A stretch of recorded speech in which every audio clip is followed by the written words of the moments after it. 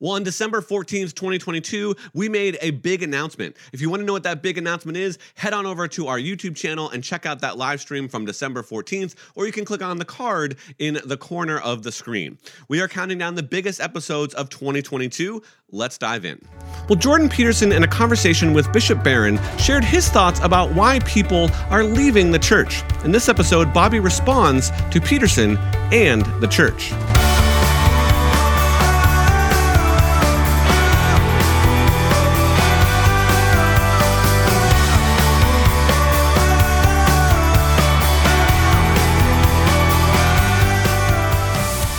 Hello, Thinking Christians. It seems that truth is under attack in our world, and the Unapologetic Show exists to help Christians defend the truth without compromise. With Dr. Bobby Conway, the one-minute apologist, I'm your host, Tim Hall.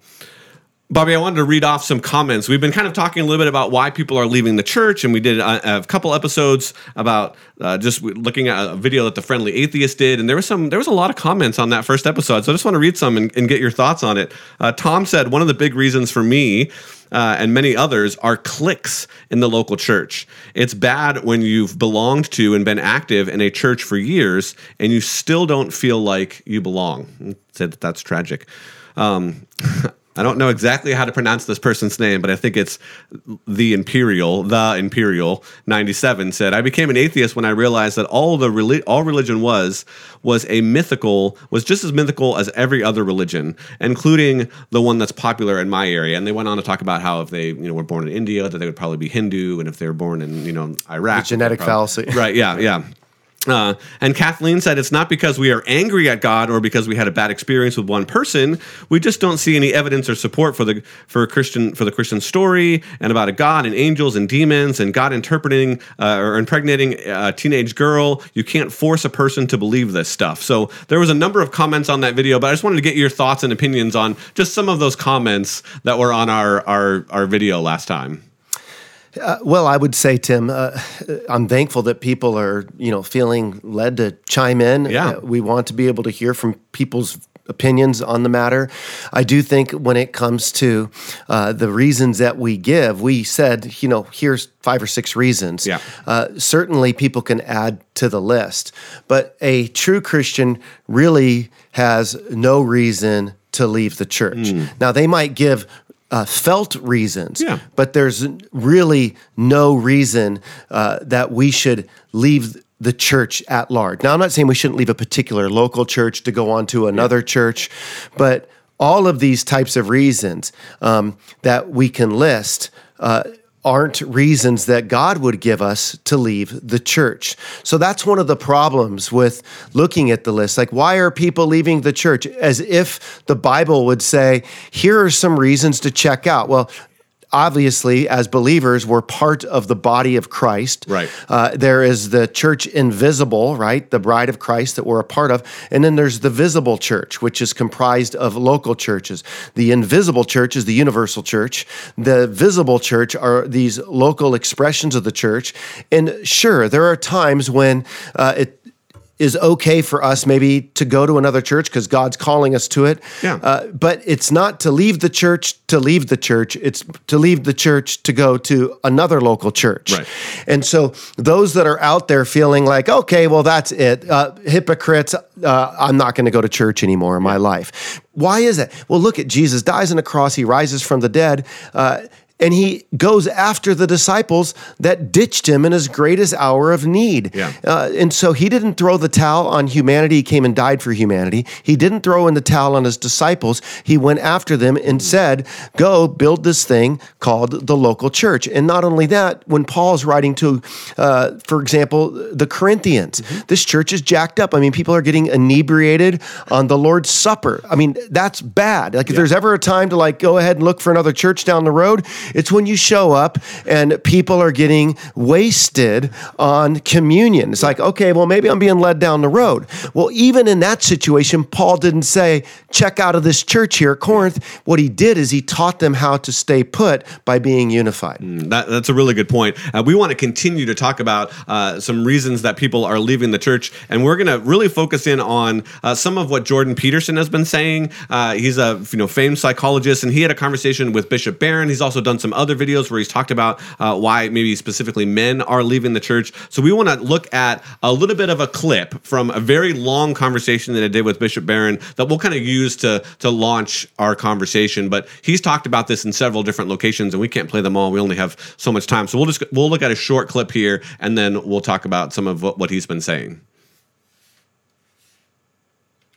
If that story that the church is telling is not being taken up, it's not being sold, there's something about it that's not being sold properly. I'm not saying I have the answer to that, that's true. you know, but like I saw this kid once when I was in Montreal, and he was about 17 years old, and he was big, like 6'5" guy, and you know, like a physical specimen. And he was standing on the corner of a shopping area, and he had 2 pink shopping bags in his hands, and he looked kind of bereft. And I thought, you know, if you came up to him and said, I've got some heroism in battle for you around the corner, he'd drop those, and you said it right, he'd drop those damn pink shopping bags in a second and be off for the adventure of his life. Yeah. And it has to, what is it? Is it a lack of faith, a fundamental faith that is sapping the lifeblood out of that story? Because you're saying, well, here, I'm calling you to an adventure that's as great as any adventure you could possibly conceive. By definition, this is the ultimate adventure that you're being called to. So I think there's a lot of interesting ideas that Jordan Peterson has brought out, particularly in that clip. But I wanted to start with a question. What does it say about the state of the church that potentially a non-Christian, and we don't know exactly where Jordan Peterson at. Sometimes he's pretty vague. Sometimes he seems like he's over the line of Christianity. Sometimes maybe he's you know, pulling back and saying I'm not. But we know that he's not necessarily an active, you know, in the church, you know, Christian leader. So let's just kind of think about that. But what does it say about someone like Jordan Peterson kind of challenging the church? Well, how should we think about some of that? You know, I take the challenge head on. And I'm thankful for somebody like him who's recognizing what the message of Scripture is all about, that we are invited into a great adventure. But that great adventure comes with much cost and sacrifice. And Jordan Peterson has put his finger on something as it relates to the local church, Tim, and that is we're soft. We're trying to make the gospel message palatable to our culture. We often go the way of culture. We compromise. We reduce the gospel down. And according to Galatians 1, if anyone comes preaching another gospel, let him be anathema.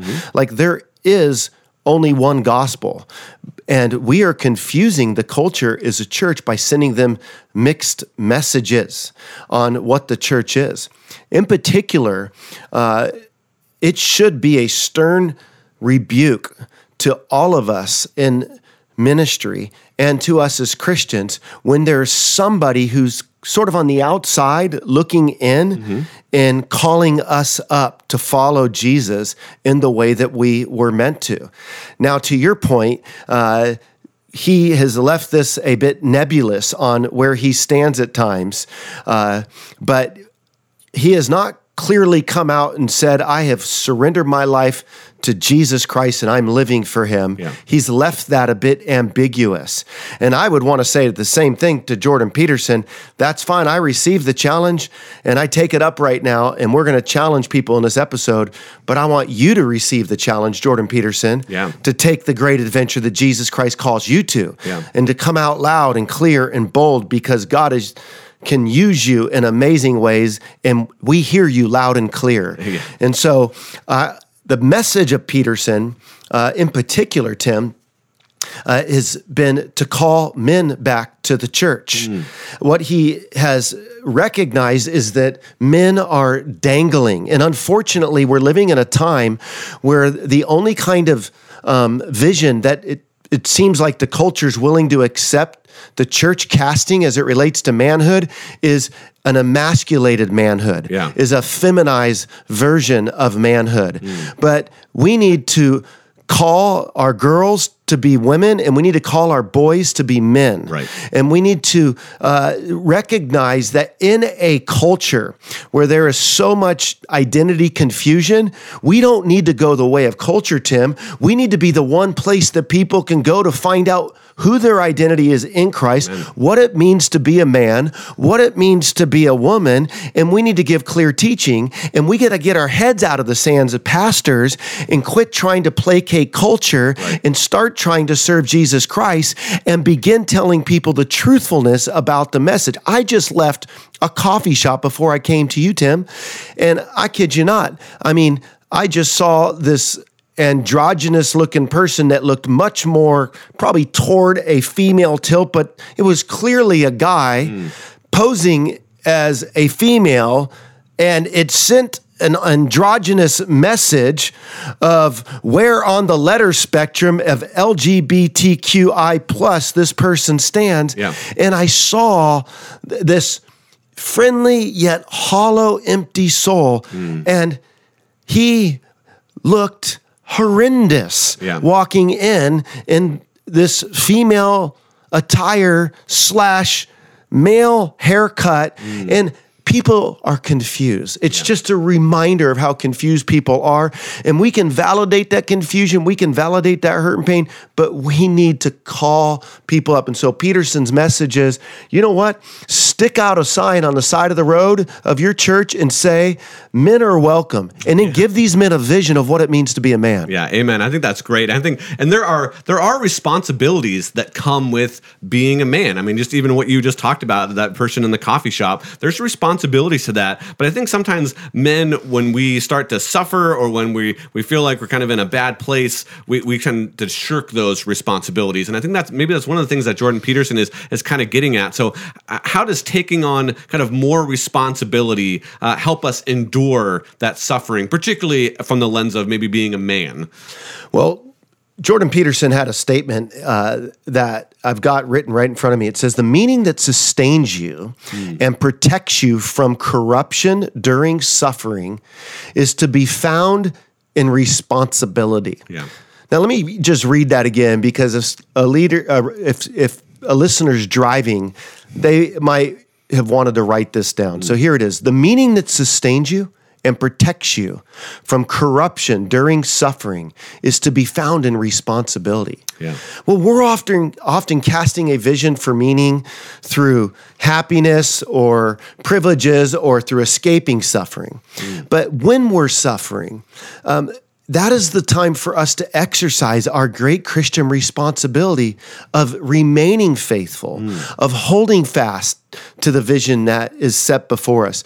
That's what Jesus did. He was responsible with his vision. When he was suffering, he's like, okay, if this cup of suffering can pass by me, nevertheless, not my will, but your will be done. Yeah. I want to be responsible to fulfill your will, Father. And then it says, for the joy set before him, he endured the cross. And so for the joy set before him, he endured the cross. Now that's an interesting thought. How do you go to a cross with joy? Because of the promise of the outcome that the adventure Jesus went on would produce, that he would be back in the presence of the Father and that he would have purchased a future bride. And when we suffer, we need to keep our eye on the ultimate goal, the ultimate promise, what this adventure is all about, that it transcends our earthly experience, that there is promises to be experienced in a life that will be ultimately fulfilled throughout our eternity with Christ. And that should do something deep in us. And so far from casting aside our responsibility, and what we want is we want to assuage our angst, to experience something more ironic than the pain that we're going through. Yeah. But the way we have to comb through those difficulties, Tim, is not in giving ourselves a free pass to take the bait of hedonism on, but rather to pick up the cross of Christ and go deeper in to that cross-carrying relationship of being faithful in the midst of the torrential storm that we find ourselves in. And then that can create the opportunity for the church to be a spectacle, but not one that's a laughing stock, right, but one that models what it looks like to hold out hope through the horrors of difficulties. Yeah. Talk a little bit maybe about because Christianity has a standard. I mean, Jesus says in John 15 that if you love me, that you'll follow my commands, that there's this standard that we're called to as Christians, and we fall short and we mess up and we're not perfect, and there's definitely hypocrisy in the church. We talked about that. So talk to us a little bit about the call that Christ gives us to meet these certain standards and how that might relate to where we're at in suffering, or how we can how that can help us walk through suffering. Jesus said, if you love me, you will obey my commands, in John 14:15. So rule keeping flows out of relationship keeping. And so when we're suffering, we won't suffer well. We'll turn to hedonism if we don't have that relationship. We will cast aside the responsibility to faithfully follow him in order to anesthetize ourselves in the midst of our difficulty and anguish. Yeah. But if we keep that relationship tight, Jesus says, if you abide in me and my words abide in you, you will bear much fruit. But apart from me, you can do nothing. So if we're going to suffer well, it's going to mean abiding in Jesus. And it's through that abiding in the relationship with Christ that our love begins to flourish for him.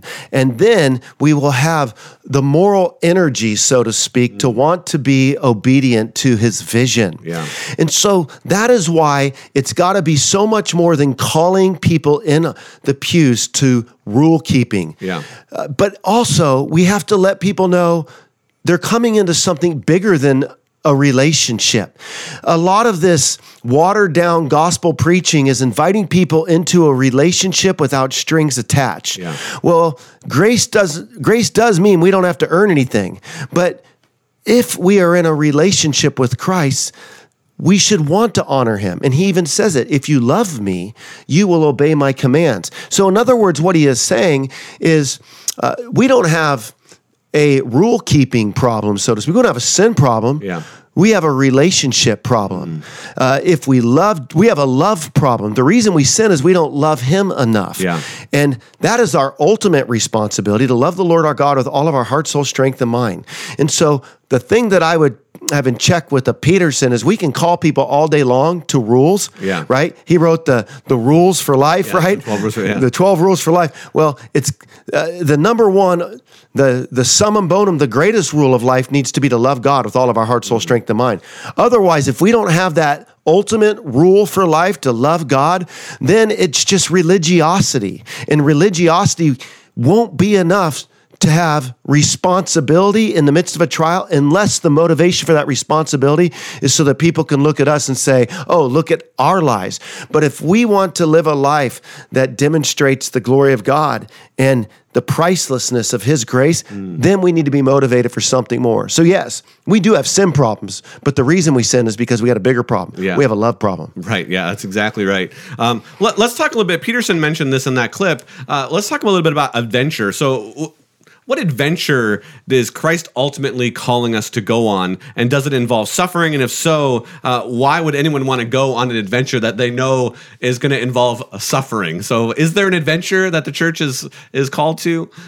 I think that people are willing to go on lots of adventures that could require some suffering. Yeah. I mean, you think about the different explorers throughout the ages. Yeah. They went on these adventures, and guess what? It's like, was it Lindbergh that was the first person to fly across the Atlantic in a plane? So, yeah. Right. Well, I mean, he had basically no window that he was looking out of. He had just enough to make it. Yeah. And he wasn't sure he was going to do it, but it was worth the risk to him. Yeah. People who have went to the moon, other explorers like Marco Polo or Ferdinand Magellan or Christopher Columbus and people like this, they were willing to take great risk in order to experience something more beautiful and more powerful. And Jesus, he came and he went on an earthly adventure, invited us to go into the adventure with him. And he tells us that there's a greater home than where we are. Much like in the interview that we saw with Jordan Peterson and Baron, where they were talking, where Baron says Gandalf, invites Bilbo out of their little houses, their little hobbit shacks. Why? They got to get out of those shacks to go catch the adventure. Yeah. Jesus invites us out, but there's no guarantee that we're not going to suffer. But what if we don't want to suffer in life? Then we just need to go and wrap ourselves in a bubble. But even in that, we're not protected from suffering. Yeah. I mean, why would anybody want to be a boxer? Why would anyone want to be a football player? Why would anybody want to be a professional athlete? Yeah. Why would anybody want to be a paramedic or a police officer? Why would anybody want to have to work in hospice care? Right. I mean, suffering comes in all forms of life. Yeah. So we shouldn't think just because Jesus called us to a great adventure that it's going to be absent of suffering, but he did do the right thing. He let us know that suffering would come because people are going to reject us on account of him, that they're going to hate us. But he says in John 16:33, in this world you will have trouble. In this world you'll suffer. Yeah. But take heart. I have overcome the world. Yeah. And so he tells us to take heart. Paul in Philippians 3:10, shockingly enough, he's so tethered into his relationship with Jesus. He says, I want to know him and the power of his resurrection and become like him even in his suffering, right? He wants to share in his suffering, becoming like him even in his death. Imagine showing up at a small group, Tim, and saying, you got any prayer requests tonight?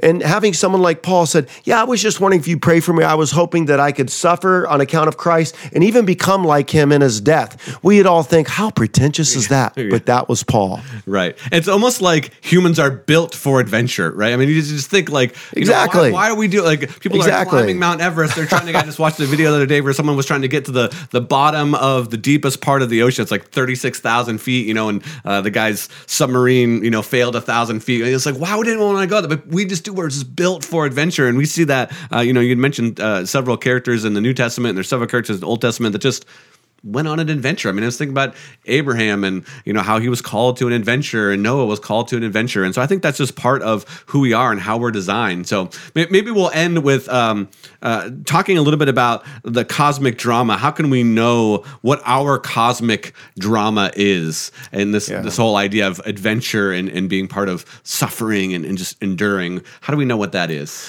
Jesus tells us that the thief comes to kill, steal, and destroy.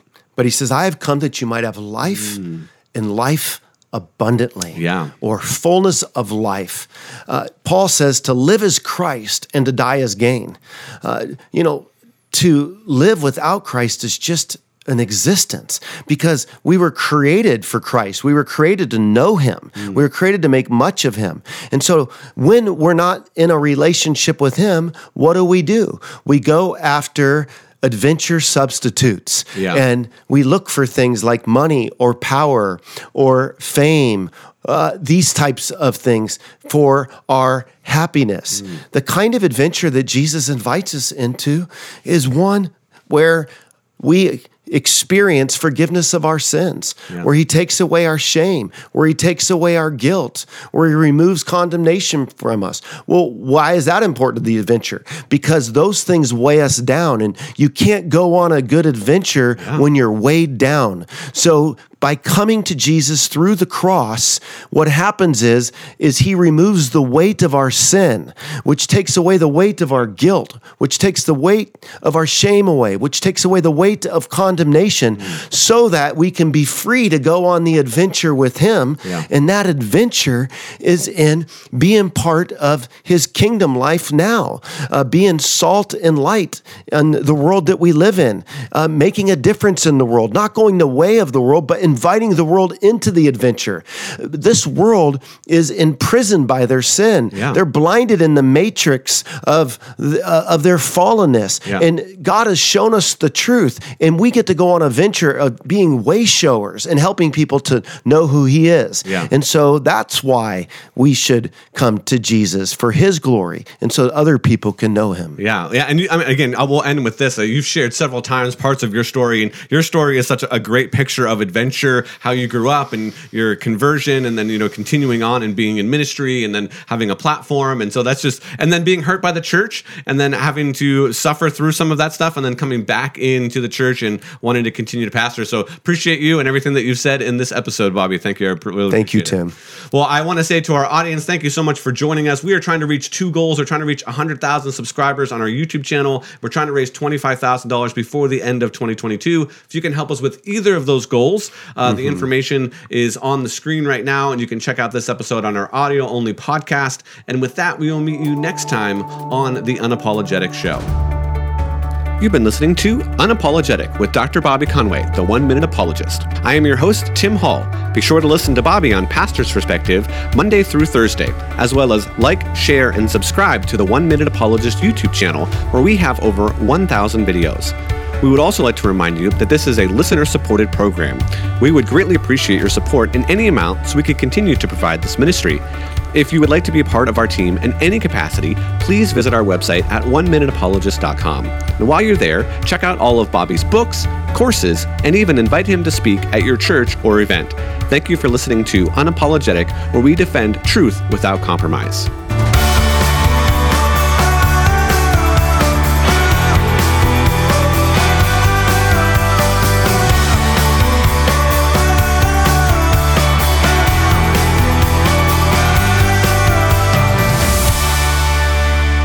This program is sponsored by Calvary Chapel, Costa Mesa.